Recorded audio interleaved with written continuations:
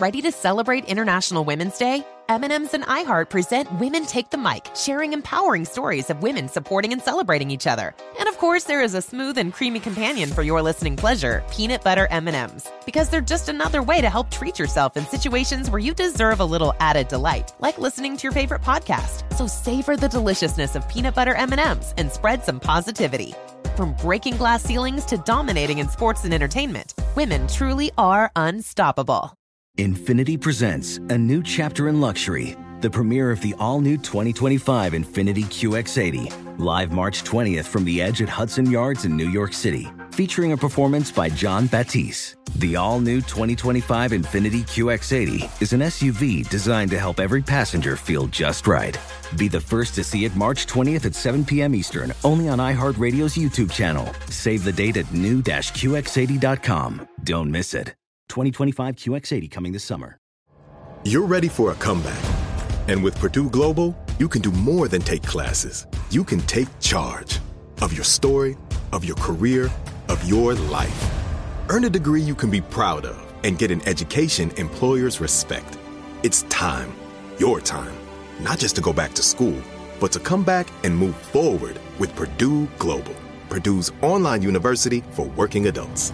Start your comeback at purdueglobal.edu. On the Bechdel cast, the questions asked if movies have women in them.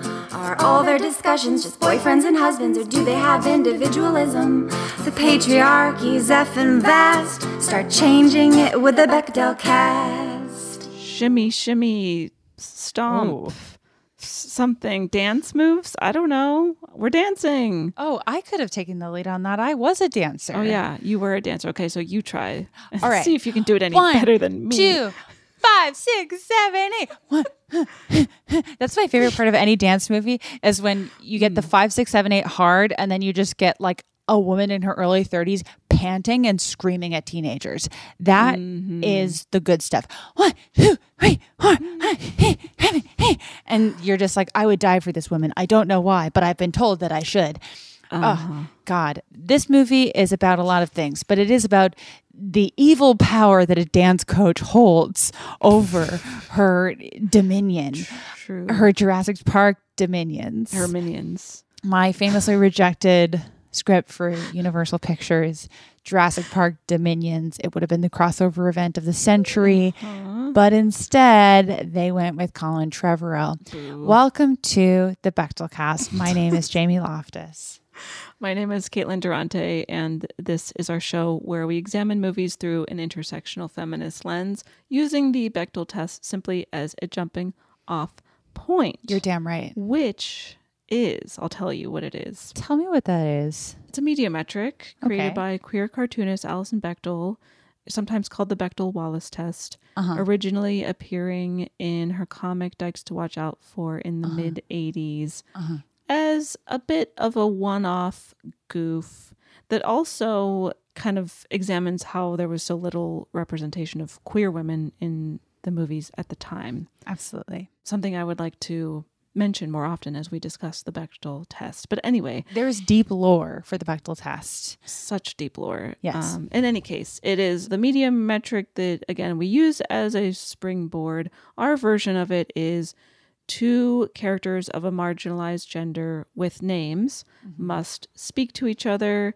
and their conversation has to be about something other than a man. Ideally, it's a substantial conversation and not just a nice day we're having, Sally. Yes, it is, Betty. Or some of our worst passes, which is like, shut the hell up. Okay. Yeah. Which is a classic woman dynamic. Yes. So quickly, right off the top, today we are covering the classic Disney Channel original movie. And if you're a listener of this show, you have statistically been harassing us about covering one Disney Channel original movie or another for the better part of 10 years. Yes. So today we are covering one of the greats. We are covering Gotta Kick It Up, 2002. But just so you know, the way that we're structuring our episode today, because of guest availability, is that it will be Caitlin and myself for the recap portion. And then we're going to bring in an incredible guest, Mekita Rivas, for our discussion. So if you're like, is there a guest? Yes. Just Eventually. Patience. Yes. But yes, today we're covering Gotta Kick It Up. And boy, oh boy, Caitlin. Yes. What is your history, if any, with the Disney Channel original movie, Gotta Kick It Up? I have no history with it. As with every other DCOM, I've never seen it. Right. Until I've had to watch it for this show. Do you ever wonder who you would be if you... Do you think you'd be different? I think I would. I think because in a small way, but in a way.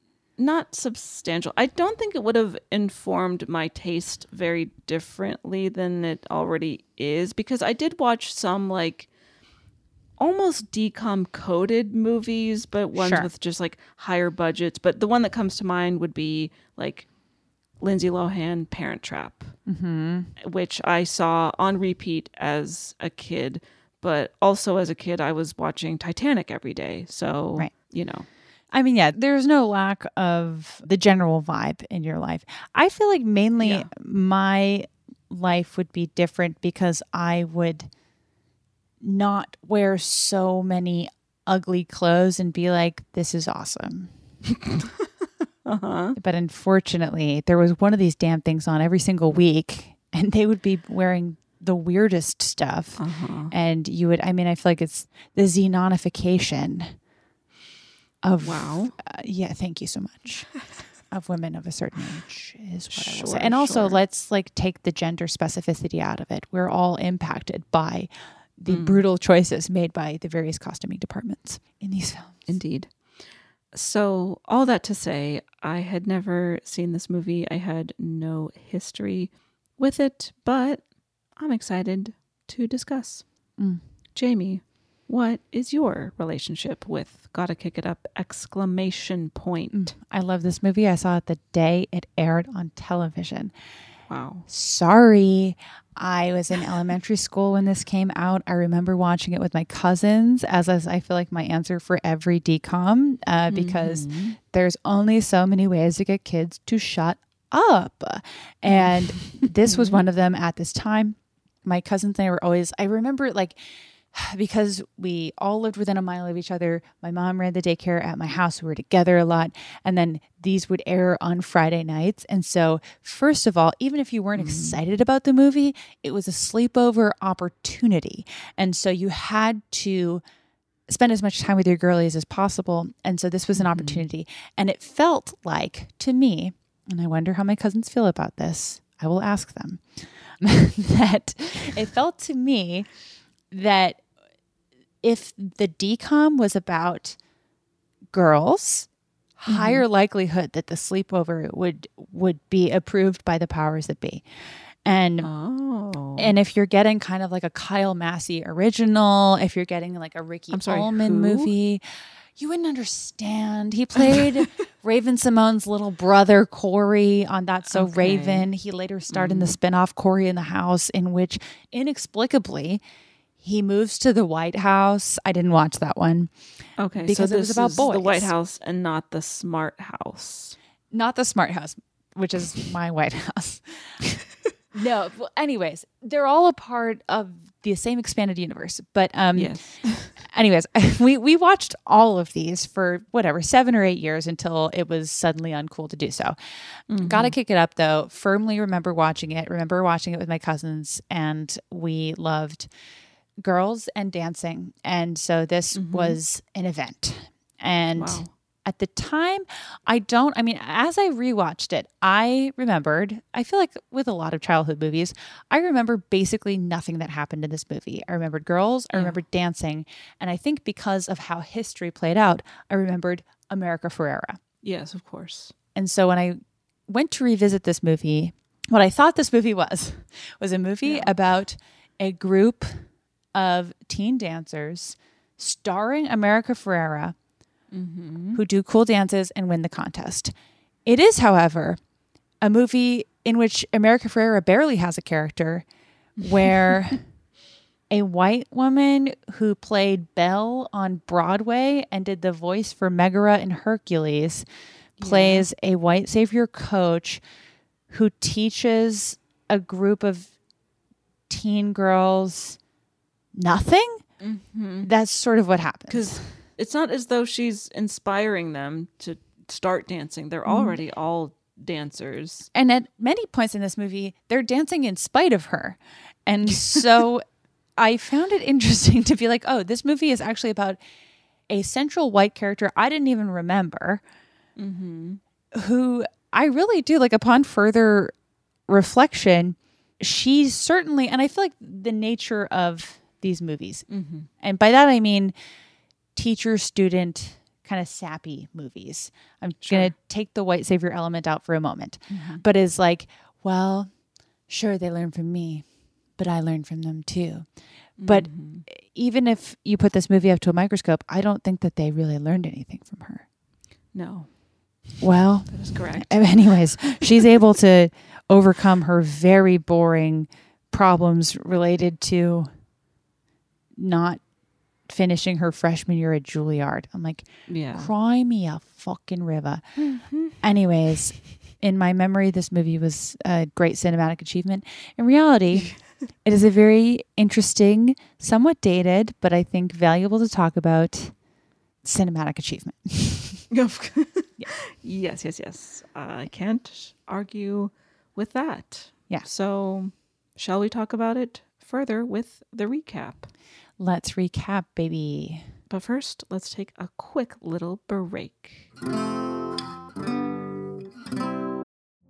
Witness the dawning of a new era in automotive luxury with a reveal unlike any other as Infiniti presents a new chapter in luxury, the premiere of the all-new 2025 Infiniti QX80. Join us March 20th live from the Edge at Hudson Yards in New York City, featuring an unforgettable performance by Grammy and Academy Award-winning singer, songwriter, and composer, Jon Batiste. The all-new Infiniti QX80 is unlike any luxury SUV you've ever seen. Smart enough to anticipate your needs, even before you do. Every line, curve, and detail was thoughtfully crafted, so everything for every passenger feels just right. Don't miss it. Mark your calendars and be the first to see it March 20th at 7 p.m. Eastern, only on iHeartRadio's YouTube channel. Save the date at new-QX80.com. 2025 QX80 coming this summer. Are you ready to share some joy and celebrate International Women's Day? M&M's has partnered with iHeart for Women Take the Mic, treating you to the most uplifting and empowering stories of women supporting and celebrating each other. And of course, there is a smooth and creamy companion for your listening pleasure, peanut butter M&Ms, because they're just another way to help treat yourself in situations where you deserve a little added delight, like listening to your favorite podcast. So grab a handful of that creamy deliciousness. Kick back and spread some positivity into the world. From smashing glass ceilings to breaking records in sports, on stages, and at the box office, women are crushing it in every way imaginable. And with peanut butter M&Ms by your side, relax and keep listening to Women Take the Mic podcasts as you dance your way through inspiring stories, share laughs, and savor the deliciousness of peanut butter M&Ms and the unstoppable force of women.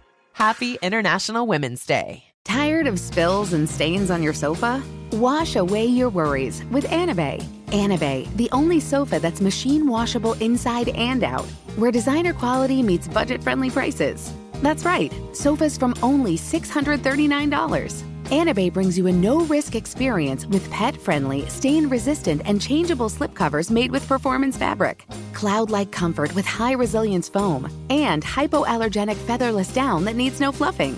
Their steel frame ensures longevity, and you can rearrange the modular pieces anytime. And here's the cherry on top, up to 60% off site-wide.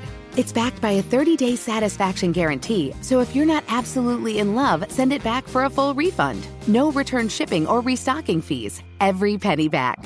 Join the revolution of easy, clean, stylish living with up to 60% off at anabay.com. That's ANABEI.com. Offers are subject to change and certain restrictions may apply.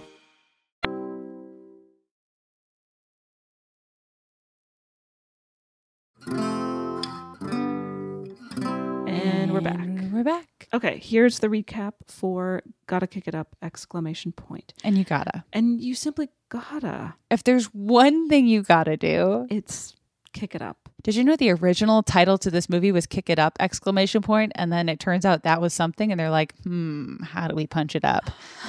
Gotta.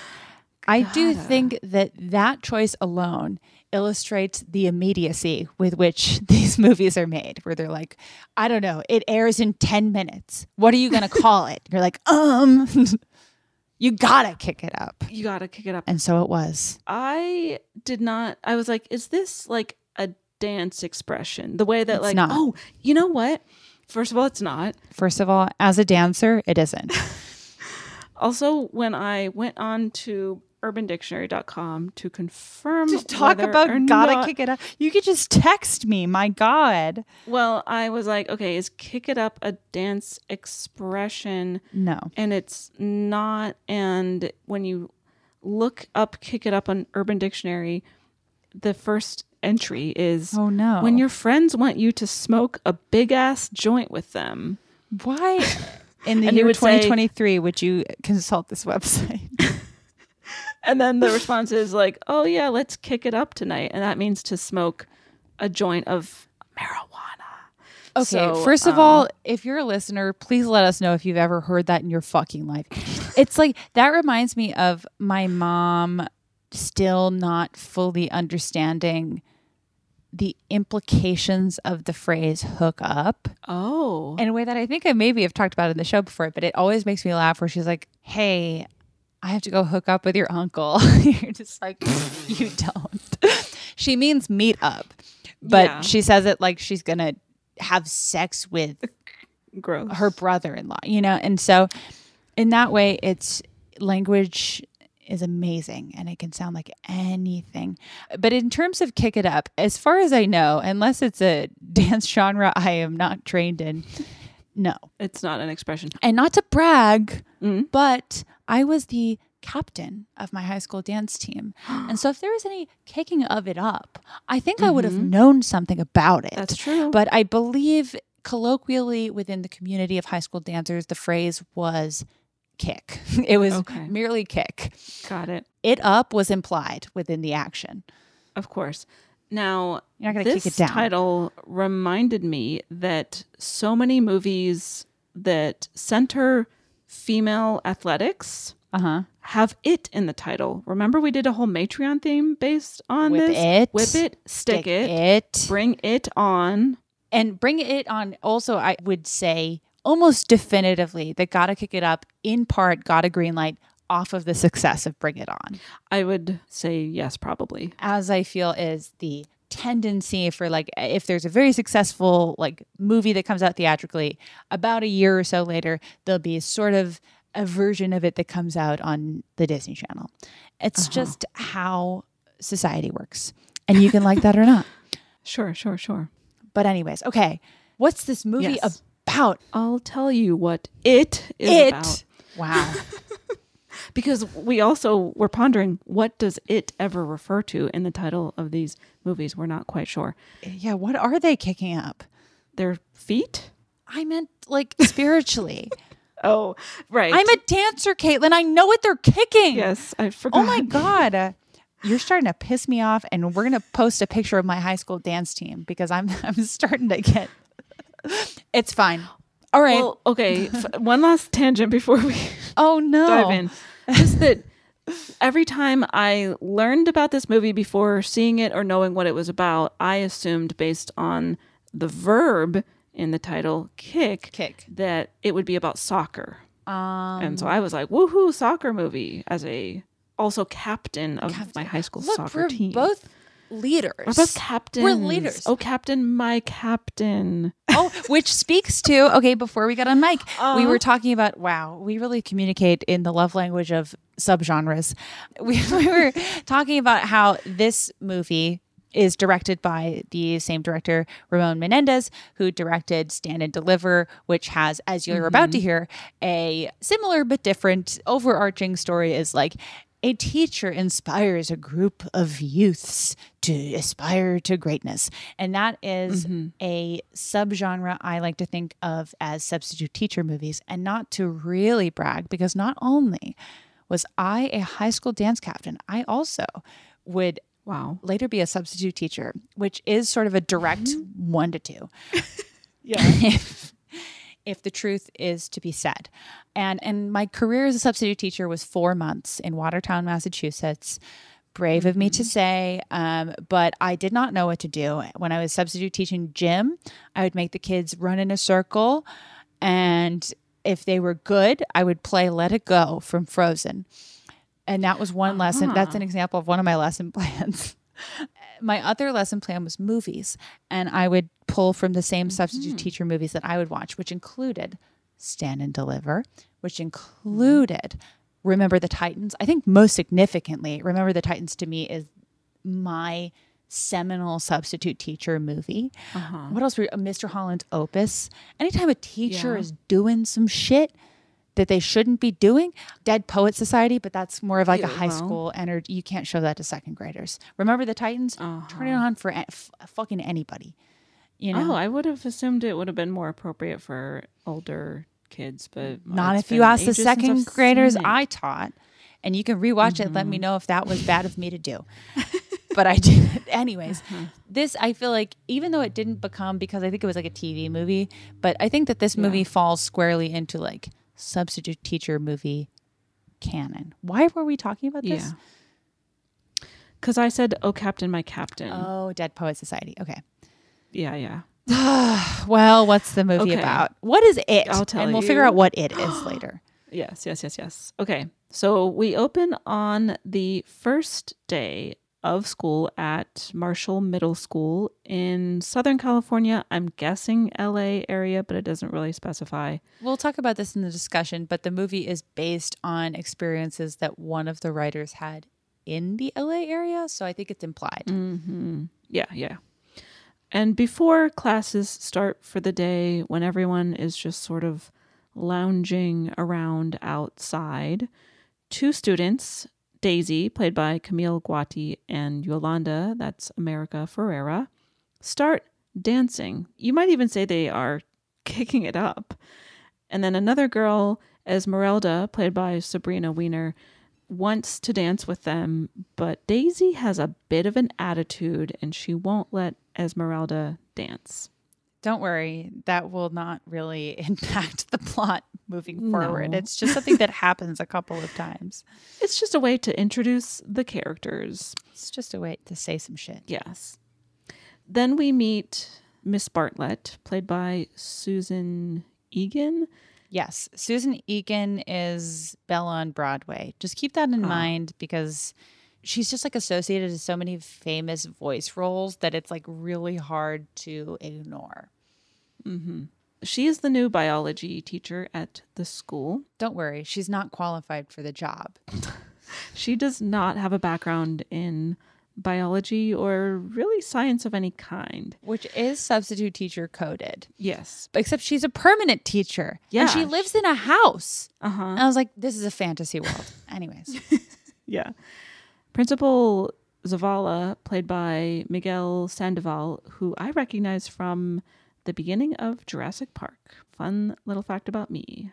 Oh, he's kind of a legendary character actor. He's been in so much stuff. Indeed. Yeah. So the principal goes up to Miss Bartlett and he's like, good luck. These students can be pretty intimidating. And you're like, what do you mean by that? Well, right. And I think what he means is that Miss Bartlett is a waspy, blonde, white woman, and the majority of the students at this school are Latinx. And the students in Miss Bartlett's class do not take her seriously, and Daisy even gets up and starts dancing like on her desk. I don't appreciate that this is implied to be a racial comment when it is simply how teenagers treat new teachers. Yeah. You're just like, yeah, she's a joke because she's an adult and she's new here. That's just how that works. Yes, indeed. And then as this kind of chaos is unraveling, Principal Zavala walks in, sees the disruption, and gives Daisy a month of detention. Now, speaking of dancing, or kicking it up as it's known across all cultures. Yolanda is talking to her friend Alyssa, played by Joanna Flores, about the school's dance team. The previous dance coach had retired, so now it looks like there's not going to be a dance team this year. That is until Esmeralda discovers that Miss Bartlett went to Juilliard, so she asks the principal to try to recruit Miss Bartlett to be the new dance coach. And Miss Bartlett reluctantly agrees, and tryouts are coming up. And Daisy negotiates with Principal Zavala to join the dance team instead of serving her detention time. At the suggestion of her boyfriend of ambiguous age named Chewy, who said that he had done the same thing previously. Right. So Daisy, Yoli, Esmeralda, Alyssa all try out for the team, as well as another girl named Marisol. She's played by Solima Rodriguez. And they, along with a handful of other girls who will never speak and we will never actually meet, but that's just how movies work, they all make the team. Miss Bartlett is very no nonsense, and she expects the girls to be as dedicated to the team as she is. And they start to get into shape, and they start to put choreography together. And then it's time for their first competition at Rolling Hills Middle School. But the team's performance is pretty sloppy, and Daisy gets so pissed about it that she storms off stage and quits the team. And the team in general doesn't have a lot of faith in Miss Bartlett. But then Daisy sees Miss Bartlett dancing in the gym by herself. And okay, one of the most iconic scenes in the movie because it sucks. Yeah, it is heavily implied, and this we'll talk about in our discussion as well. But it's very implied that it's oh, Miss Bartlett's relationship to dance is really complicated, and you're sort of okay, but. Yeah, then the first glimpse you get of why that may be. And it also is repeatedly referenced in a way that I don't think she's really held to task for in the scope of the movie, is that she's projecting her own issues onto the team and intentionally holding them back because of issues that she hasn't resolved in regards to her relationship to dance. Right. Spoiler alert, the reveal is very boring, but this is the first scene where we see her dancing like no one's watching. And for some reason, and I think this is also very just in the way that these movies are written to be pretty soapy, seeing Miss Bartlett dance like no one's watching infuriates Daisy. She says, "How dare you dance as if no one's watching when we could have been watching." Right. I love drama. Because it turns out that Miss Bartlett has more moves than the team realized. And it seems like she's been holding back. So Miss Bartlett then convinces Daisy to rejoin the team, and they all get to work on some more serious choreography. Yeah. And then there's an upcoming competition at Hamilton Middle School, but Miss Bartlett won't let them compete at it because she thinks they still have a lot more work to do. She wants them to be the absolute best because a part of her whole thing and her arc is that she put too much pressure on herself to be perfect, and she thinks that being the best is the most important thing. Now the girls feel differently, and they decide to enter the competition without Miss Bartlett knowing. So the team spruces up their uniforms and heads to Hamilton. Daisy's boyfriend Chewy and his friends give them a ride. Because they're very supportive for a chunk of the movie. Right. Until they're suddenly not for no reason. But the team, they're not sure if they can do this, but then... And they're like, can we kick it up? We gotta. And then Marisol is like, well, my grandma always says, sí se puede, which means, yes, we can, which becomes the team's motto. So just a quick, they briefly contextualize it within the movie, but I also want to contextualize it within the episode. So the phrase, si se puede, it's a historical phrase. It was very intentionally put into the movie by it's safe to say primary writer Nancy De Los Santos, who also wrote Selena, amongst many other movies. So she contextualizes it in an interview that she did a couple of years ago with a website called millennialhallmarker.com. She says, I am extremely proud of getting Si Se Puede into the script and onto the television screen, but it's not a dance phrase, or wasn't at the time. Si Se Puede is Spanish for yes, you can, yes, it is possible. And it is the motto of the United Farm Workers Union, co-founded by union activists Cesar Chavez and Dolores Huerta. The phrase is credited to Ms. Huerta in support of Cesar's hunger strike during the union's creation. I loved the phrase and wanted the young dance team to have words that reflected their strength and commitment to their goal. And it was great to hear these words spoken on television. It always makes me smile. I really loved that she got to say that. This was for the 15th anniversary of the movie, so 2017. But that, this is in a movie that, as you'll hear in our discussion, certainly has plenty to criticize about a lack of cultural specificity. The phrase Si Se Puede, and also having it contextualized as something that was important to this character's grandma, does sort of give it a cultural specificity. And I don't know, honestly, I don't know if I ever would have learned this phrase if it weren't for this movie. Nice. Thanks for sharing. Okay. Wow, I said bravely. Yeah. Bitchy. Thanks. Thank you. Anyways. Anyways, back to the recap. No, I kid. But also, here's the rest of the recap. Okay, fine.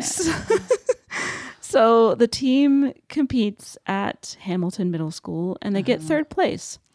And while they're there, a woman named Lionel Elliott, who's the dean at a prestigious performing arts high school, approaches Daisy and wants her to apply to the school. And Daisy is hopeful, but she's also concerned about tuition costs and things like that. I really love, again, it's like another teen movie thing, but the name of the dance scout is a woman named Lionel Elliott, played by Yvonne Farrow. And I just love when a character is only referred to by their full name for ostensibly no reason, to just intimate their grandeur. And so they never call her Linnell. They never call her Ms. Elliott. Every single time it's Linnell Elliott's going to be there. And it's like they're saying Barbara Streisand, but it's just a lady in the movie. And she's always wearing a pantsuit. She's kind of like our resident girl boss of the movie. And she's great. And she's sort of like, she's like, hey, we can get you a full scholarship. And you're like, wow, that never happens. Linnell Elliott, as far as we know, an icon. We respect an ally. her. Yeah. Yeah. True. It's Linnell Elliott, for crying out loud.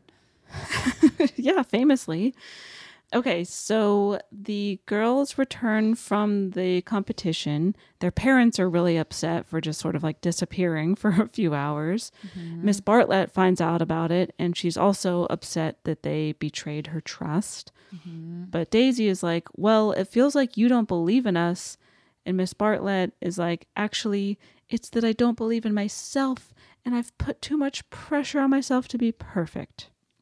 And then, so after this heart-to-heart, everyone feels ready to keep competing. So the team puts together another routine. They gear up for regionals. There's some drama along the way, such as Daisy's boyfriend Chewy can't handle that she's spending so much time dancing, so he breaks up with her. Ugh, we'll talk about that. Yeah. The school doesn't have the budget to pay for their trip to regionals. And then also Miss Bartlett was offered a job at another .com company, or whatever they keep calling it. And the team finds out about this job offer and they feel betrayed. But Miss Bartlett is like, no, I turned it down. I'm still your dance coach. And then they put on a car wash / food festival thing to raise funds for the trip to regionals. And then also Chewy comes around and apologizes for being an ass. And then it's the day of the regional competition. The team is there with their new uniforms. Daisy almost chokes because Linnell Elliott is there to evaluate her dancing. but she does a good job. The team puts on a great performance and they get second place. Yay, the end. Yay. Si se puede. I always forget because it's like, it does feel like such an unconventional choice to be like, let's end at the penultimate competition and we'll just sort of tell you in a slide how they did. Yeah. We'll talk about this in a second, but like, because this is semi based on real experience, I was like, why couldn't they just win first place? Why? Yeah. Embellish those details, you know? You got to kick it up. The plot, that is. Wow. And with that, let's take a break and come back with a full discussion with our wonderful guest. Witness the dawning of a new era in automotive luxury with a reveal unlike any other as Infiniti presents a new chapter in luxury, the premiere of the all-new 2025 Infiniti QX80. Join us March 20th live from the Edge at Hudson Yards in New York City, featuring an unforgettable performance by Grammy and Academy Award-winning singer, songwriter, and composer, Jon Batiste. The all-new Infiniti QX80 is unlike any luxury SUV you've ever seen.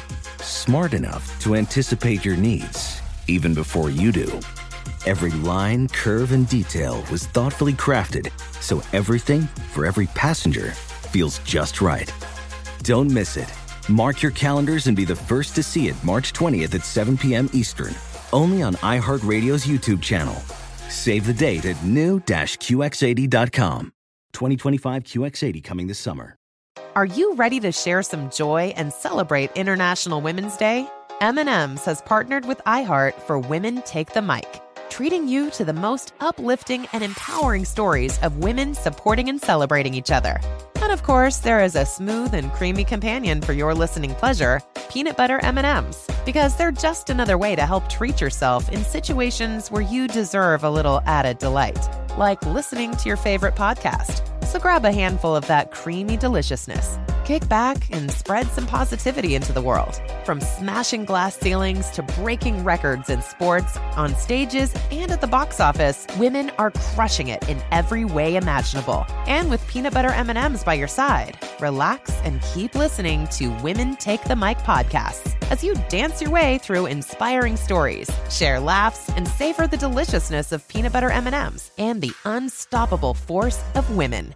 Happy International Women's Day. Tired of spills and stains on your sofa? Wash away your worries with Anabay. Anabay, the only sofa that's machine washable inside and out, where designer quality meets budget-friendly prices. That's right, sofas from only $639. Anabay brings you a no-risk experience with pet-friendly, stain-resistant, and changeable slipcovers made with performance fabric, cloud-like comfort with high-resilience foam, and hypoallergenic featherless down that needs no fluffing. Their steel frame ensures longevity, and you can rearrange the modular pieces anytime. And here's the cherry on top, up to 60% off site-wide. It's backed by a 30-day satisfaction guarantee, so if you're not absolutely in love, send it back for a full refund. No return shipping or restocking fees. Every penny back. Join the revolution of easy, clean, stylish living with up to 60% off at anabay.com. That's ANABEI.com. Offers are subject to change and certain restrictions may apply.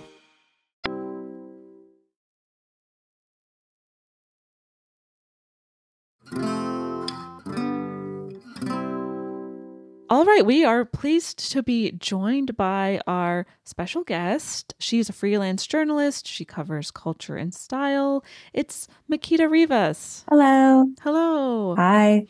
Welcome. Welcome. Thank you. Thank you for having me. Of course. Thanks so much for being here. So we approached you because you had written a really great piece in Refinery 29 about the movie. Yes. And so we're just curious basically what your relationship with this movie is, kind of preliminary thoughts, and then we'll get further into it. Yeah, because we also want to talk about how, I mean, your piece is about how your feelings about it just changed over time. Mm-hmm. Yeah. What's interesting is I hadn't really thought about this movie in probably 20 years. And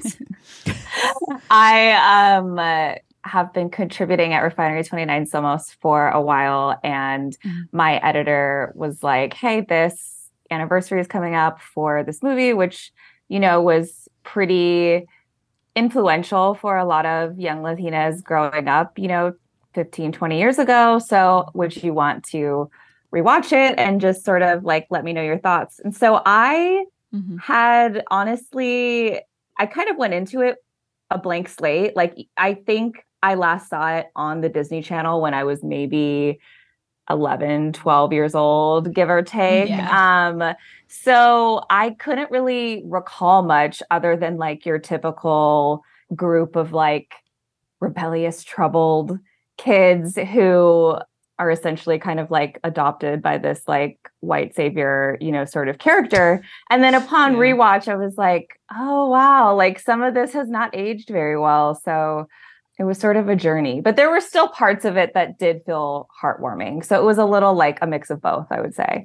For sure. Sure. I mean, there's something to be said for, I mean, Latinx representation in like major Hollywood movies is still extremely low. And so for this DCOM to, I mean, you could argue, I was going to say for it to center this like team of Latina but you dancers, could also argue that it's like the lady it's first of all so distracting that it's like the lady who voiced Belle, because once I learned that I couldn't unhear the voice the whole time. But it's like also about her like flopping at Juilliard, and you're like, well, I don't care about her flopping at Juilliard. I just don't. Right. Yeah. And I think there was like another part where she talks about like growing up, her parents like wanted her to work really hard. She was just saying like, I felt like I had to be the best, or like good was never good enough. And essentially it felt like her sob story was like her parents wanted her to work too hard. And just like, I mean, I'm not trying to minimize that by any means, but it just was sort of like, I don't know if this like warrants you, you know, like kind of diverting away from, you know, the other Latina characters in the movie. It kind of felt like there were parts where her backstory probably could have been compressed a little bit more. Right. And one thing that really stuck with me about your piece was how you closed it, which is by saying, why couldn't Miss Bartlett been Latina? Like why? And I had the same feeling as I was rewatching it where, I don't know, I found it very interesting that this movie was directed by the same director as Stand and Deliver.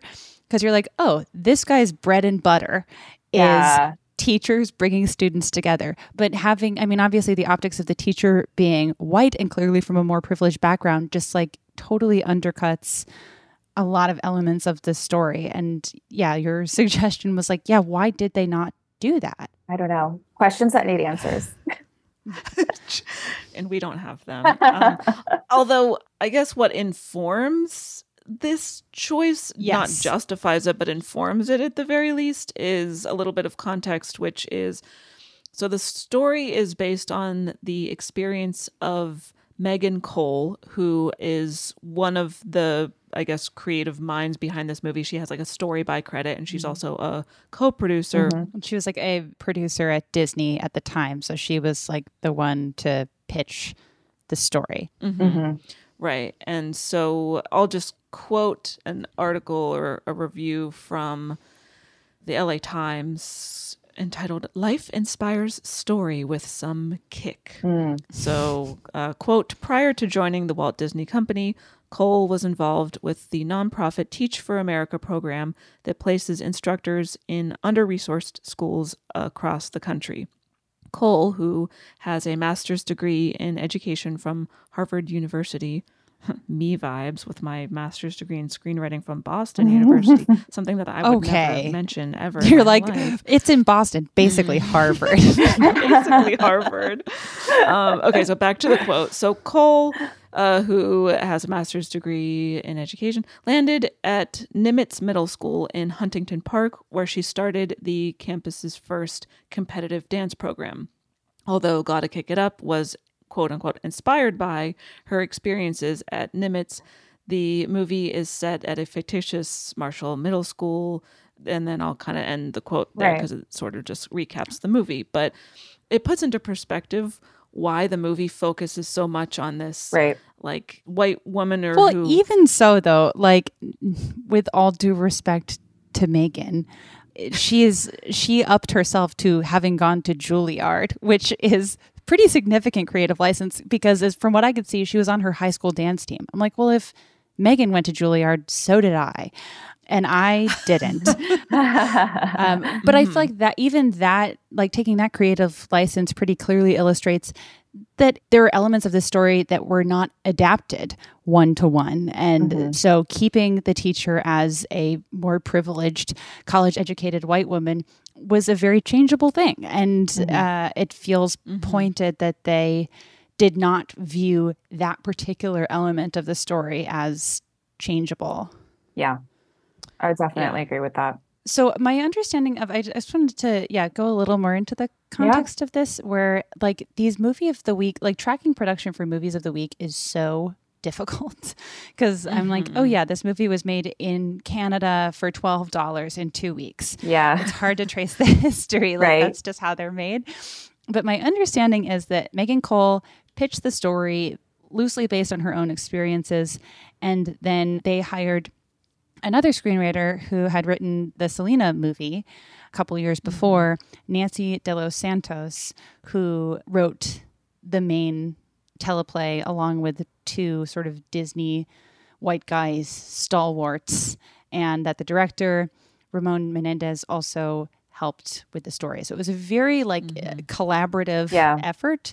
But from what I understood, I mean, there was an interview with Nancy De Los Santos a couple of years ago that makes it seem like it was mainly a collaboration between herself and Megan Cole, where Nancy went to the middle school where Megan Cole had taught. She interviewed the former dancers that she'd worked with and tried to write a story that revolved around Latinas based on women that she spoke to, and which I think is great and makes it even more frustrating that it's like the whole Megan Cole needing to be Megan Cole within the story is such a sticking point. Yeah, I was a little surprised to hear about Nancy's involvement, and you would think that her involvement would hopefully had an influence on maybe steering the story in another direction, but at the end of the day, I guess not. Unfortunately, Yeah, not so much. Every time there's a situation like that, I'm like, I can't imagine how much pushback you would get from a place like Disney. Like, I'm sure that she wanted to include less garbage than ends up in the movie. Yeah. Or I would hope so. It was a lovely interview. We can link it in the description. She's talked specifically about being proud of getting the "si se puede" phrase into the movie, and including some, actual cultural history and explaining what it is, which again was just rare in these Disney movies of the week. It would usually be like a dog learns to bake or whatever. Right. Yeah. No, for sure. A house is smart. What if a house is smart? Okay, that's a good one though. So watch your mouth. Oh my gosh. Good times. Good times. You would also think that with Nancy's involvement, the Latina characters would have been a little bit more amplified as far as their characterization and their interior lives, their backstories. And we get a little bit of that for some of the characters, but I felt like some of the characterization was just a little undercooked, especially with and maybe it's just because America Ferrera is such a star now, and for her to we never meet her family, we never see her at home. The only thing we know is that she's bad at math, and you're like, okay, well that's relatable, but what else? It's wild because and again, it's probably partially because she became so famous so quickly after this movie, but she was sort of one of the only parts I remembered about this movie, and I was surprised to rewatch it and see that they've barely written a character for her. Yeah, she's surprisingly one-dimensional. And like you said, she's such a star and she commands the screen, and you kind of want more from her when you're watching. So yeah, that's a little disappointing. For sure. The character development in general is very inequitable across the girls, I would say. Right. And it's at the expense of the Miss Bartlett character having so much. she has the most significant arc. She has the most significant backstory. Why is that the case when it's a movie about this group of girls on this dance team at this school? Well, let's take it sort of character by character. Yeah. Just so we can talk about what we do learn about characters. So honestly, I don't know unfortunately, how much more I have to say about Yolanda's character, because there really isn't much there. I know I like her, but I'm like, is it just because I like America Ferrera? Maybe. Yeah. The character I feel like we learn the most about and there's the most to talk about is Daisy. Yeah. And I know that, Mekita, you sort of spoke on how you felt about Daisy in your piece a little bit, but I'm curious, what do you make of that character? Daisy, she's so interesting to me. I mean, I think she has a pretty authentic character arc, like for kind of playing that typical troubled teen who, doesn't maybe have the most respect for authority and kind of like all of those tropes. I think she plays it with a certain degree of heart.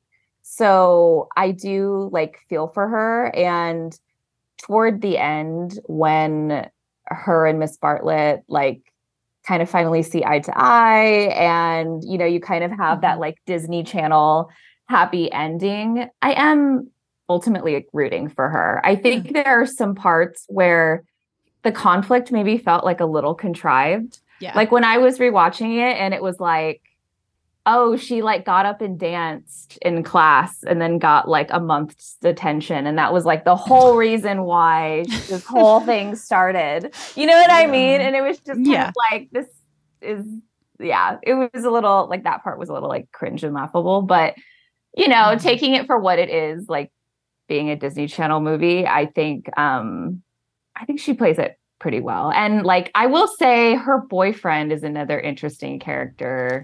Yeah. Yeah. That's your responses pretty much sum it up, I feel like.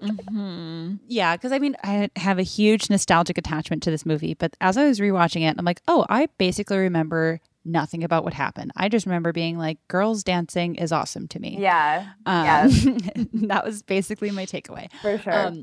But there are two back-to-back conflicts that are immediately resolved towards the end of the movie, where the first one I thought was very funny because it was like MrWebsite.com comes to Mrs. Bartlett's house and he's like, this website is taking off. You got to join the website. Oh my God. And then she's like, I don't know. Should I join the website? And then in the next scene, she's like, I'm not going to join the website. You're like, well, then why did I have to look at that? Yeah. What's the point? Yeah.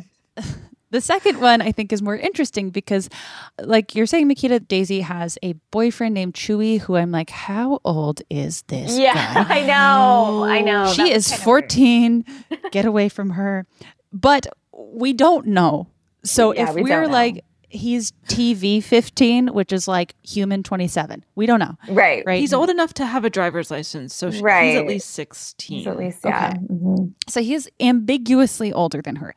Even if we're leaving that on the table, I thought he was an interesting character because, I don't know, I feel like very often you are shown dropout characters as like, this person is bad. They're bad news. And anyone who drops out of high school is bad, which is so prescriptive and such bullshit that towards the beginning of the story, appreciated that it was like he dropped out of high school, but he's thriving to the extent that he can. He's got a job, like he's doing okay. And it was a sympathetic character who was generally supportive towards Daisy. At first. But then, well, that's the thing. That felt like a writing thing to me where he just like, to me, turned out of nowhere and was like, actually, I hate you. It did seem out of nowhere. Yeah. Super out of left field. I don't know where that decision came from. I think they're like, oh, we need more drama. More drama. Yeah. I think that was it. But then it like also resolves within 10 minutes because he's like, I hate you. We were supposed to have a family. And then she correctly is like, I'm 14. And Mrs. Bartlett, I think, correctly advises Daisy to be like, hey, don't worry about what this guy is telling you if he's an asshole. Like, this is a good opportunity for you. Yeah. But that's also loaded coming from the white savior teacher about a Latin teenage boy. And so that also felt bizarre.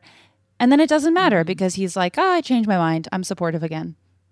Right. Yeah. Yeah. My main takeaway from that was he does not deserve the redemption the story gives him because he's really cruel, and he's basically just like, don't follow your dreams. All you should do is spend time with me.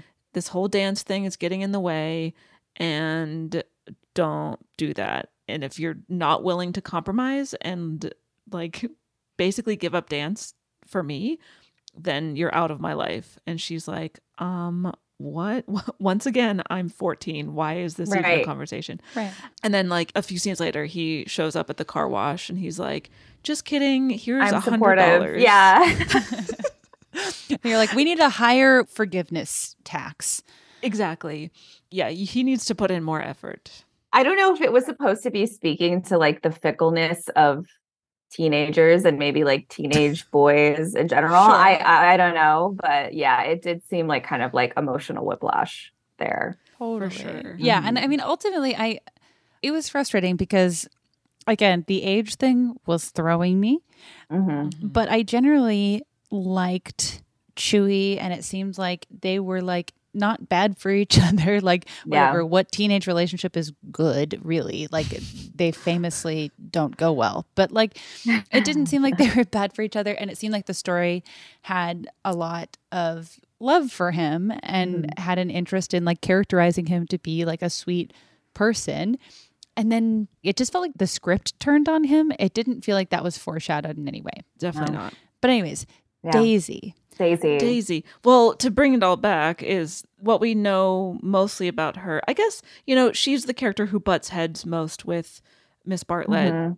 She's also, her friendship with Yolanda seems to be the strongest friendship in the movie, even though we kind of know nothing about it because, again, we know nothing about Yolanda. Yeah. But at least like the script allots space to establish them as close friends. But aside from that, the main thing we understand or learn about Daisy's interior life is her relationship with her boyfriend, which like fine, but because especially we get other characters and more information about their home lives and, you know, we meet their families or we have a sense of like what their interests are outside of dance and stuff like that. But it just felt a little, I don't know, just a very easy choice to make for like the character who's essentially the protagonist in Daisy is the one who's like, well, of course she has a hetero boyfriend. Yeah, it kind of seems like most of her story outside of the central conflict between her and Miss Bartlett is essentially about her being in a relationship, you know, with this interesting Chewie character. So I do think that was a missed opportunity. And again, for Yoli as well, I don't really understand why certain characters got maybe a more holistic sort of treatment in terms of like painting their family life and at least like putting faces to names in terms of who the parents were, who siblings were, and things like that. It would have been nice to have had that for all the girls.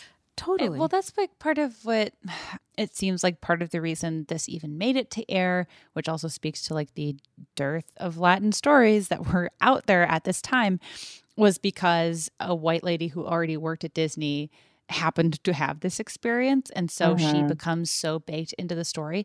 But like, as I was rewatching it and also just reflecting on what I remembered about the movie, which was teenage girls dancing, and that was my favorite thing in the world. Yeah. I did not remember how integral the coach character was. And I wish, I guess it was closer to my like warped childhood memory, which was like, this is a movie about a group of Latina middle schoolers who form a dance team and win.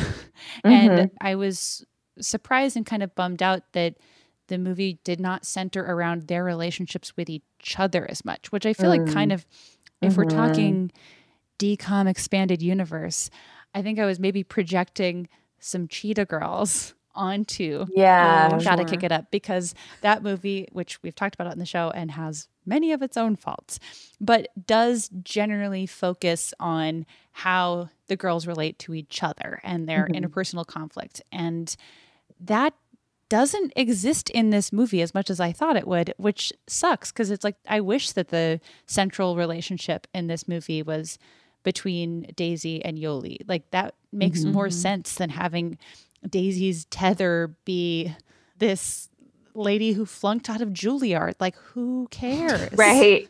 Right. Yeah. Yeah, the friendship between Daisy and Yoli is the one we know exists, but Yeah. again, we don't know anything about it except that they seem to bond over their mutual interest in dance.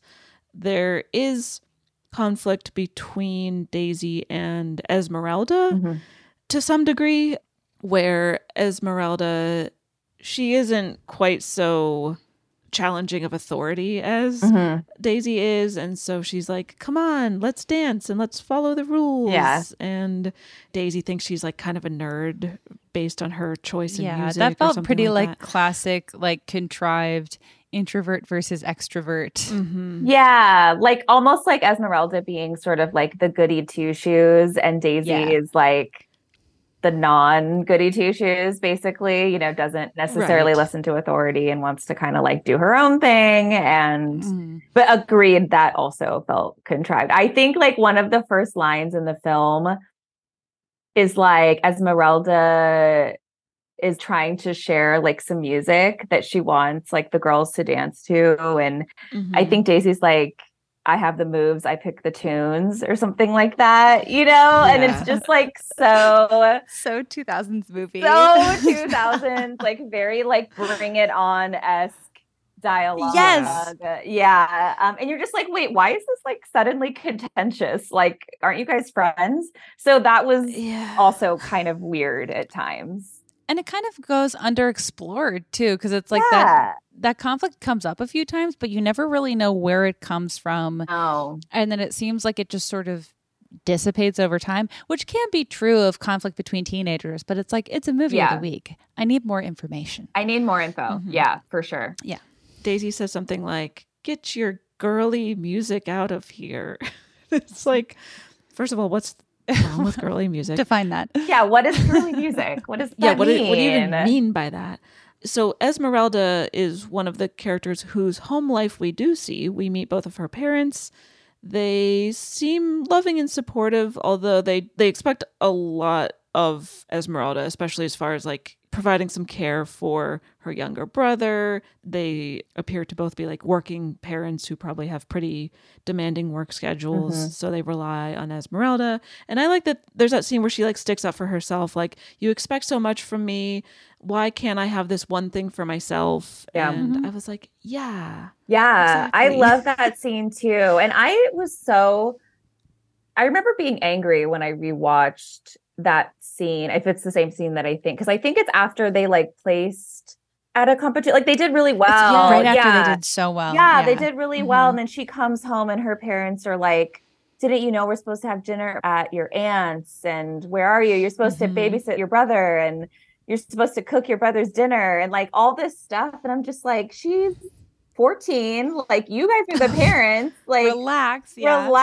Like, but I will say that part feels authentic in that it at least depicted a reality, for a lot of Latinx families, starting young. If you're in a multi-generational home, especially, eldest daughters will take on a lot of that emotional labor and just actual labor in the household. So that was one thing I think they got right. Yeah. And that could have been explored a little bit Definitely. more. Oh, yeah, for sure. And then the other character whose home life we see is Alyssa. She has the like extremely supportive parents who are showing up to all the competitions. Yeah. Well, and I felt like it was like partially implied because we get two families that are characterized, and one are two working class parents and the other seem to be middle class to upper middle class parents. And those are the parents that we see as being actively supportive. It just felt like pointed in a way that felt a little icky. I don't know. What did everyone think about that? It's almost like too easy or like too obvious. Right. Yeah. You know? Yeah. The implications, the optics of it are like just an easy stereotypical choice to make without examining, like, well, if working class parents appear less supportive, why would that be? They have to work usually more hours at more often physically demanding jobs. Yep. All of the context is not really explored in this particular instance, although I think the movie handles class in otherwise like pretty interesting ways, because it does acknowledge that this is a school in a lower income neighborhood. There's references to like some students dropping out maybe at a higher rate than wealthier schools nearby. There's like a possibility that some students may join gangs. I think the principal, Yep, I remember that. he like cites that as a reason that Miss Bartlett should coach the dance team because it'll help keep kids out of gangs. But that also felt and then so there's like white savior coded to me. Like Exactly. I did not really like how the principal spoke about his own students and to his own students at a number of points in the movie, where like when we meet him, he is telling a black teenager to pull his pants up, which if there's not a more reductive 2002 thing to be happening in a movie. And then I struggled with the principal because it just seemed like, I believe that he cared about his students, but the way that he spoke about them behind their backs felt like it really like it was very, very harsh and reductive at a number of points. I didn't love him. Yeah, he also loves the military, or like brought his like military background into. He was like in the military. Yeah, that was definitely like, I guess the implication that like these types of students need or require this kind of like strict militaristic style like form of authority, I guess, in order to be, you know, led in the right direction or whatever. Like the tough love kind of thing is like that sort of trope. Like that's what's required. And it's like, well, or you could just like not be an asshole, basically. Exactly. High school principals, I feel like, are all cut of the same cloth to some extent, where it's like, yeah, you have to be sort of hardened to the world if your job is being torn to shreds by teenagers every day. Very true. I wouldn't survive a day. But I feel like it's frustrating because we see him be very harsh to the students to their face. It would have been nice to see, I guess, him have like a gentle moment with a student, but we really only see him have gentle moments with Mrs. Bartlett for some reason. Right. And you're like, again, Miss Bartlett is just like in the way in this weird way. Where he's like, oh, let me show my soft side to this random lady with no teaching experience who just her .com company failed. How does she go from having a background in dance to then being some executive at a tech company or like an internet startup or something, and then to a biology teacher? Like, what is that trajectory? I mean, I think that is probably an attempt to comment on like on the Teach for America culture, where it's like that program does bring in teachers that don't have a lot of experience. But again, it's just like the fact that we know about two of this lady's failed careers indicates that we know too much about her. Yeah.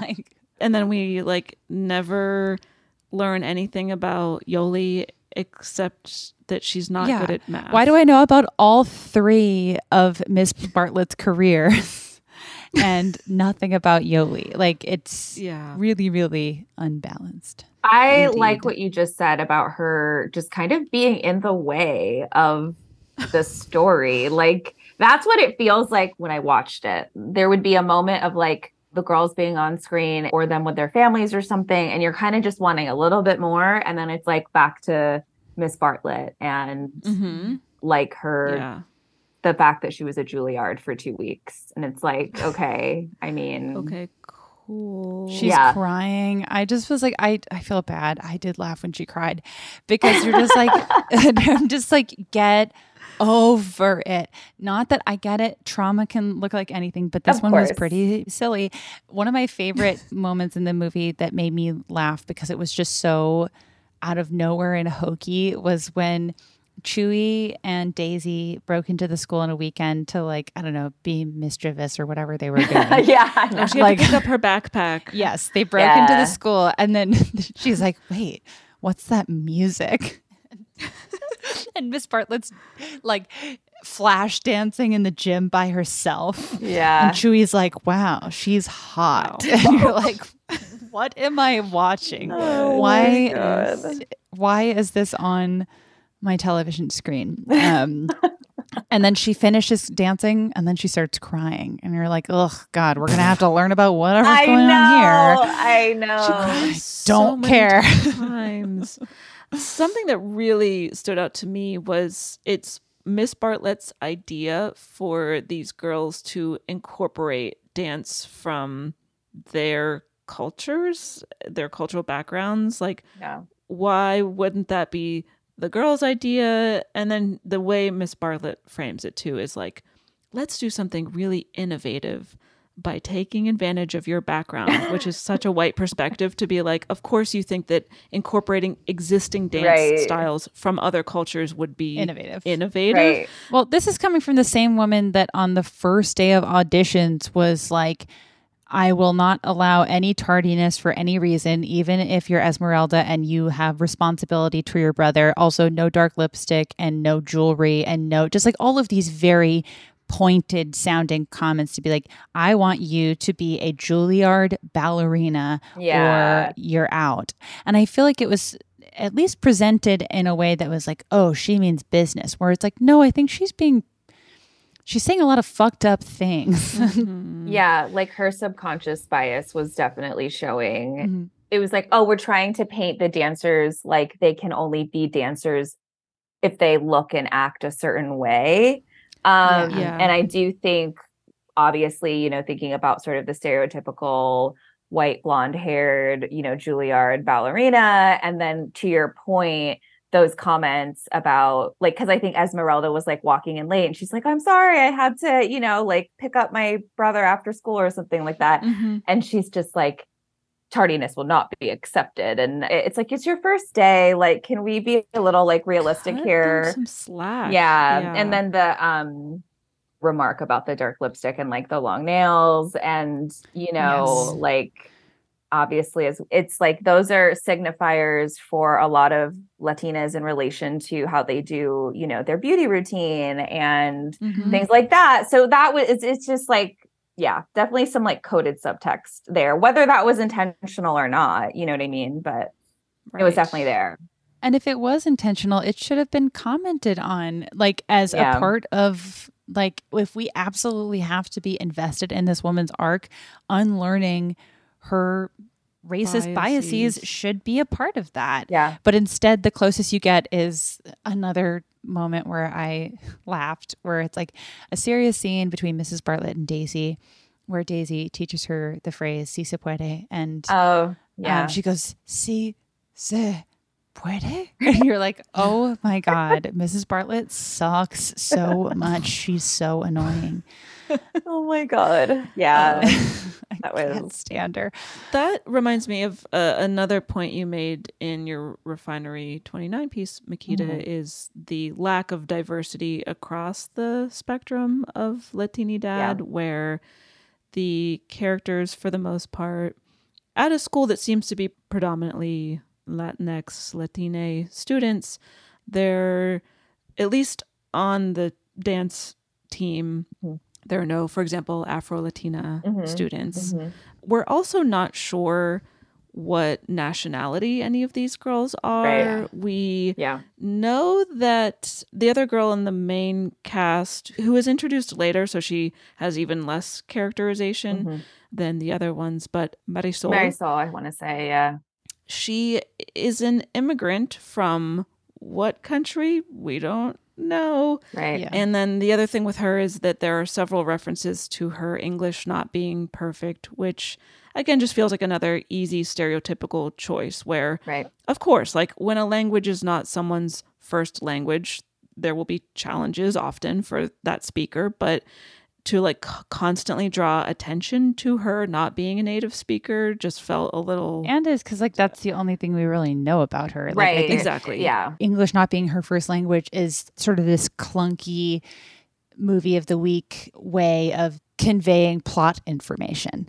Yeah. And that is like how it goes at the climax of the movie, where it's like that is not quite the joke, but like that is the function of her character, is to communicate information to other people, and we know nothing about her other than that.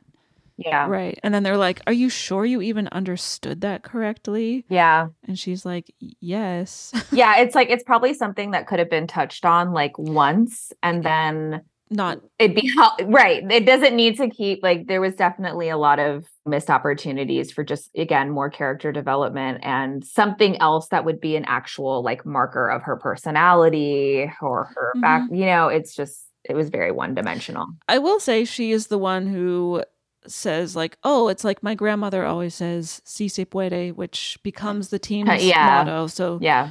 that's her contribution. But aside from that, we don't know really anything about her. No. But back to just the lack of diversity, and there are no cultural specifics for the girls, who seem to be mostly, well, I don't want to make any assumptions. I would hazard a guess that at least some of them are first generation, maybe some of them are second generation or more, but you know, it would stand to reason that they would maybe mention like, "Oh, like, you know, this is my specific cultural heritage." And maybe they didn't do that in the movie to just try to seem more inclusive. Like, we don't want to leave anybody out. Yeah. So we're not going to be specific, but it also But then just you get like makes- the monolith syndrome. Right. Exactly. Yeah.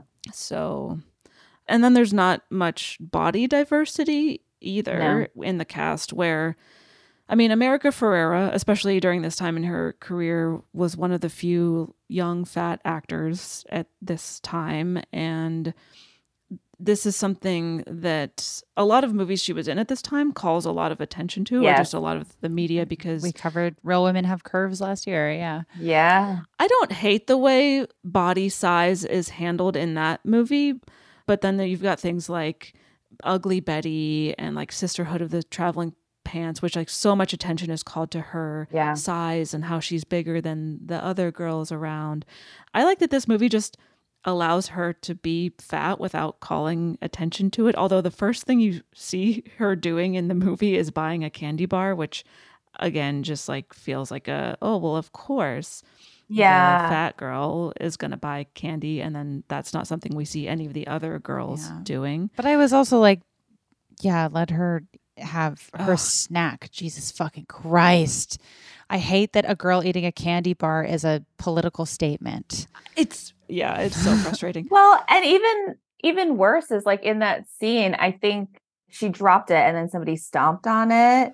And then like Daisy you meet Daisy and she like tells the bully to back off or whatever. Right. And it's just, I don't know. Like you said, like, can we just let her have her candy bar and like not make it into a thing? Because I think the bully said something like, "Oh, is this part of your diet?" Like making, you know, like some snide remark. And True. that was unfortunate. Yeah. Yeah, I think we talked about this in the Sisterhood of the Traveling Pants episode forever ago. But yeah, like because America Ferrera was one of the only teen actors that wasn't extremely skinny at this time, it felt like she had to take on so much. Like she couldn't just be an actor, because she also had to be a signifier of body type that was supposedly not allowed, but now we're allowing it, but just for this one girl. And I mean, and unfortunately, I think that there is still a lot of that around today, but it's just, I don't know. I love America Ferrera so much. I just like wish her the best in every damn thing, because she had to take a lot of shit. So much. Oh yeah. For existing. I also wonder if because outside of her character, there's no body diversity. Yeah. And I almost wonder, because she's the only fat character, is that why her characterization seems to be scaled back? It wouldn't surprise me. It's happened before in many movies where the one fat character in the movie has little to no characterization. I think that's a really good point. Very possible. It's so bizarre because it's like this movie is so, I think because of the genre it is, like it's pretty vague in most ways other than that most of the characters are Latina. But like, I mean, speaking to your point, Mekita, in your piece, like you would have to change very, very little about Mrs. Bartlett for her to not be a white character. I think that there are elements that it's like, oh, this is cooked into who this character is, but it would have been easy to scale back. And I think that that is like kind of what can be potentially freeing about movies like this, is that they're like not written in a hyper specific way. And so you can cast anybody, and like who you cast makes a difference. But I think in certain roles, like in Yoli's role and in Mrs. Bartlett's role in particular, like they sort of played to stereotypes and they played to easy, quote unquote, marketable choices versus acting in the best interest of the characters. For sure. Yeah. I would have loved to have seen a Latina, an Afro-Latina play Miss Bartlett. I think that could have been really cool, but oh well. Absolutely. Yeah. Well, now they just need to remake the movie. Yeah. Oh my God. The last thing we need is another. Any other thoughts before we sort of wrap things up? My last little thing was, I think it's great that this is a predominantly female femme cast, but I also think it would have been cool to see some boys on the dance team as well, especially in this context. Dance is considered to be like a more feminine activity, especially because they seem to, and maybe this is a thing, maybe this is just my ignorance about what certain high school extracurricular activities are actually like, but they're a dance team, but they're wearing cheerleading uniforms and like doing pom-pom things. Unfortunately, is that a thing. Standard? Yeah. Okay. That's just my ignorance. Okay. Anyway, so in any case, this would have been considered, I think, a more feminine extracurricular activity, but I think it would have been cool to see some boys like doing dance and being on the dance team to kind of challenge those gender role expectations. Yeah. But I don't think that like takes away from the movie. And again, I appreciate that this is largely a like all femme cast. Yeah. But that's it for me. Yeah. Any other thoughts?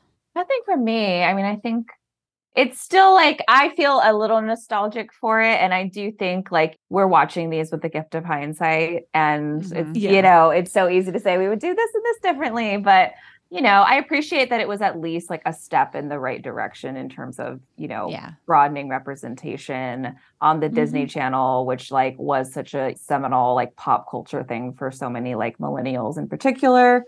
So I appreciate it for what it was at the time. For sure. Yeah. Oh, yeah.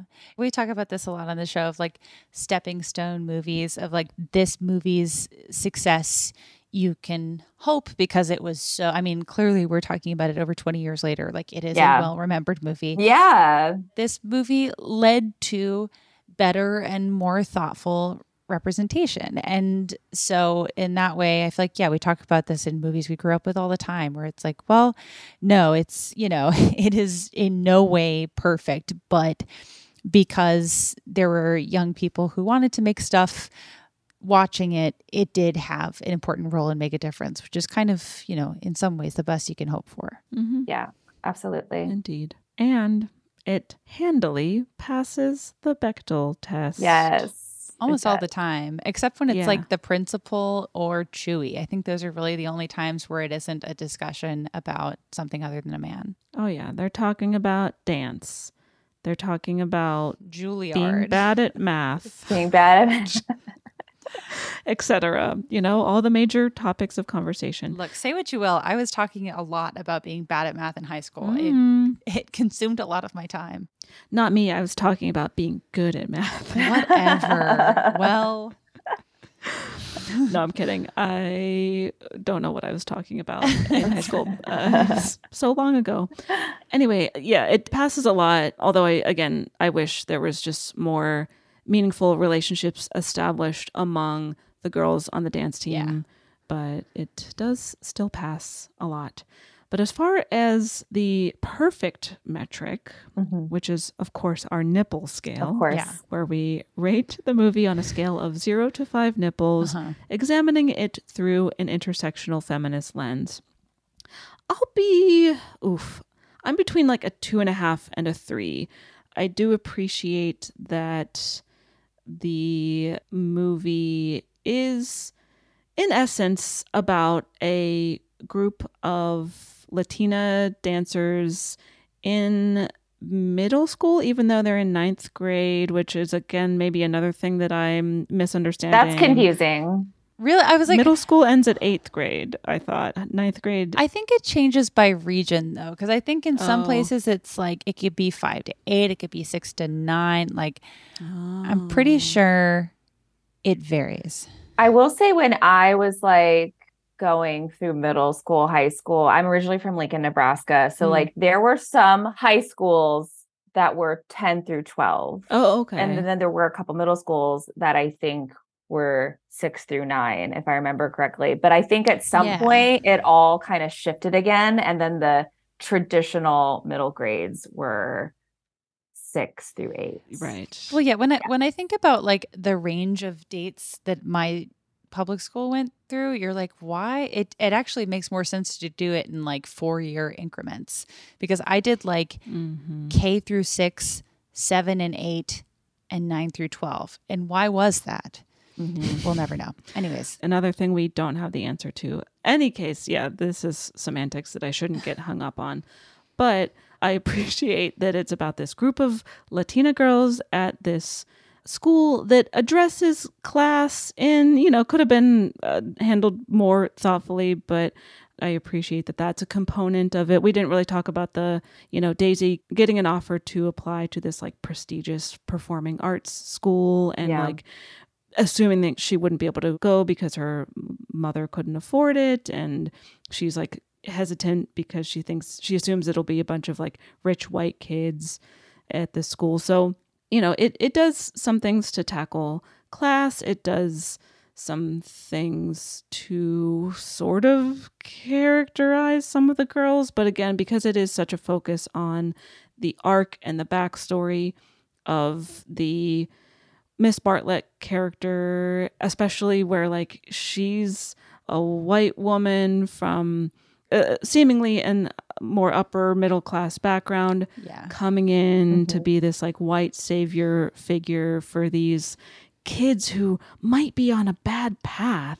Right. So she has to reach them through dance. And it's like, well, they already want to do dance. Like, you're actively preventing them at many points in the story from doing it. You keep like trying to bail or like holding back. They're constantly like, it seems like you're holding out on us. Like, can you be more present and like quit betraying us all the time? And she's just like, haha, what? Anyway, so I think a lot of the choices feel very early 2000s era. A lot of things were not challenged that would, I think, be challenged were the movie to come out today. Yeah. The lack of characterization for some of the girls, the lack of specificity, I think, is potentially harmful.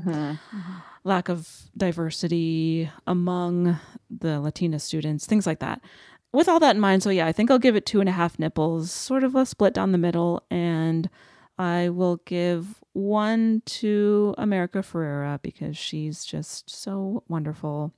I'll give 1 to Camille Guati, that's who plays Daisy, and I'll give my half nipple to Marisol, who I wish we knew anything else about. I know. Any more information would have been nice. Yeah. I'm going to go 3. I kind of even want to go a little bit higher, but I think that might be nostalgic. I'll go 3 because like we've been talking about, I mean, this movie has many shortcomings. Its lack of diversity within the Latin community, its lack of specificity, the fact that this movie should absolutely be about the relationship of girls on the team and not girls and Juilliard flops. Like, that will never stop being annoying to me. I totally forgot about it, and now I will never forget about it. Yeah, I think that like this movie definitely fumbles in a lot of ways. And also I want to hold space for it as a very, very unique movie to its time, at least in the like millennial movie era, especially targeted toward like young tweens or just young people in general. Absolutely. Like it's almost, and it shouldn't be this way, but it is almost completely singular in terms of like a piece of mass media designed for tween girls that is theoretically exclusively about Latina teens. And I appreciate that it had such a big impact. And on the rewatch, I wish that because it had such a big impact, it had handled a number of issues better. Miss Bartlett's a flop.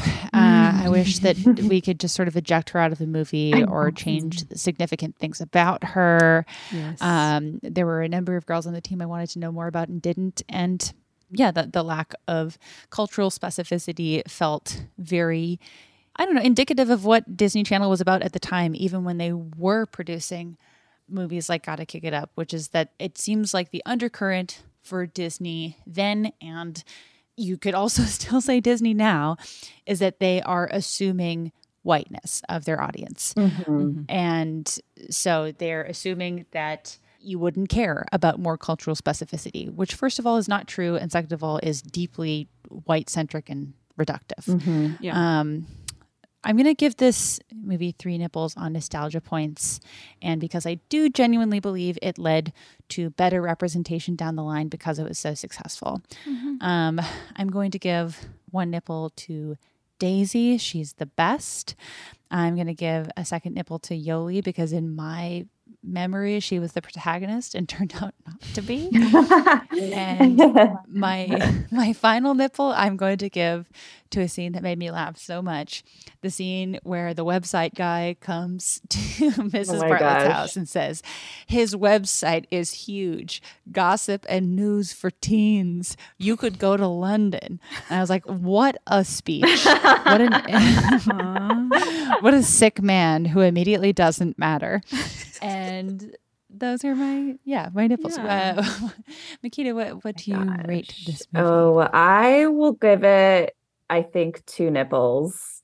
And I think they are mostly rooted in nostalgia, just for like, and I started off my piece very nostalgically, like just writing about like, you know, it's 2002, like you're getting home after school, sitting on an inflatable like neon chair, you know, eating Trix yogurt or whatever. And like, this is just like, these movies are just so associated with that specific time in my life. Simpler times, arguably. So I think there's like, you know, just you miss kind of that feeling. But in terms of actual representation, it is pretty lacking. I think to me, it sort of falls into this category of like checklist representation, right? It's like, okay, we have some vaguely Latina characters. We're not really going to go beyond the surface level. We like have some glimpses into their home life, but obviously, as we've discussed, it's not super substantive. There's, you know, one character who speaks English as a second language, and there we go. Like, there's the movie, guys. And I think it's sort of hoping, you know, as we've said, just hoping for a little bit more, and then it never just arrives. I think it is definitely a product of the time. And unfortunately, we meaning, you know, Latinas, I'm multicultural myself, you know, that was something that I didn't see represented in media really at all, which is a conversation for another day. But like, I think it was just like, you're just so hungry for anything. So you're happy with what you get. Right. So all that being said, the crumbs. Yeah, you're happy with the crumbs. Exactly. Which is like so sad, but I know. So 2 solid stars, mostly for nostalgia's sake. I will give 1 to America Ferrera because America Ferrera. And then I think I'll give 1 to actually Nancy de los Santos because just, you know, a fan of her work, especially Selena. And it's cool that she was involved in the project. Yeah. I was surprised to learn that this movie was co-written and directed both by Latine filmmakers. Mm-hmm. Yeah. And like already successful. Like we're not even catching them at the beginning of their careers because Stand and Deliver came out 15 years earlier. Yeah. And I mean, it's cool. And it feels like there is like a creative commitment because you wouldn't simply make a DCOM if you were already very successful unless you had a real love and investment in the material. Mm-hmm. Yeah. So I think it's amazing. Yeah. Agreed. Mekita, thank you so much for joining us. This was so much fun. Thank you. This was great. Where can we find your work? Where can we find you on social media? How do we keep up with you? You can keep up with me primarily on Instagram these days. I'm at Rivas Raves. I am also contributing, as I mentioned, Refinery 29 Somos, Eater DC for my like Washington, DC folks, because I'm based in DC. So I cover the food scene here. Cool. Nice. But I would say follow me on Instagram because that's usually where I try to share some of my work. Amazing. Yeah. Thanks again for being here. Come back anytime. Oh my gosh, yes. I'm happy to talk early 2000s movies, literally any moment of any day. So just let me know. Just say the word, baby. We're here. I can't wait. And then you can follow us on mostly Instagram these days as well at Bechtelcast, as well as subscribe to our Patreon, aka Matreon, at patreon.com/Bechtelcast, where you can get 2 bonus episodes every single month, plus access to our back catalog of well over 100 bonus episodes, all for $5 a month.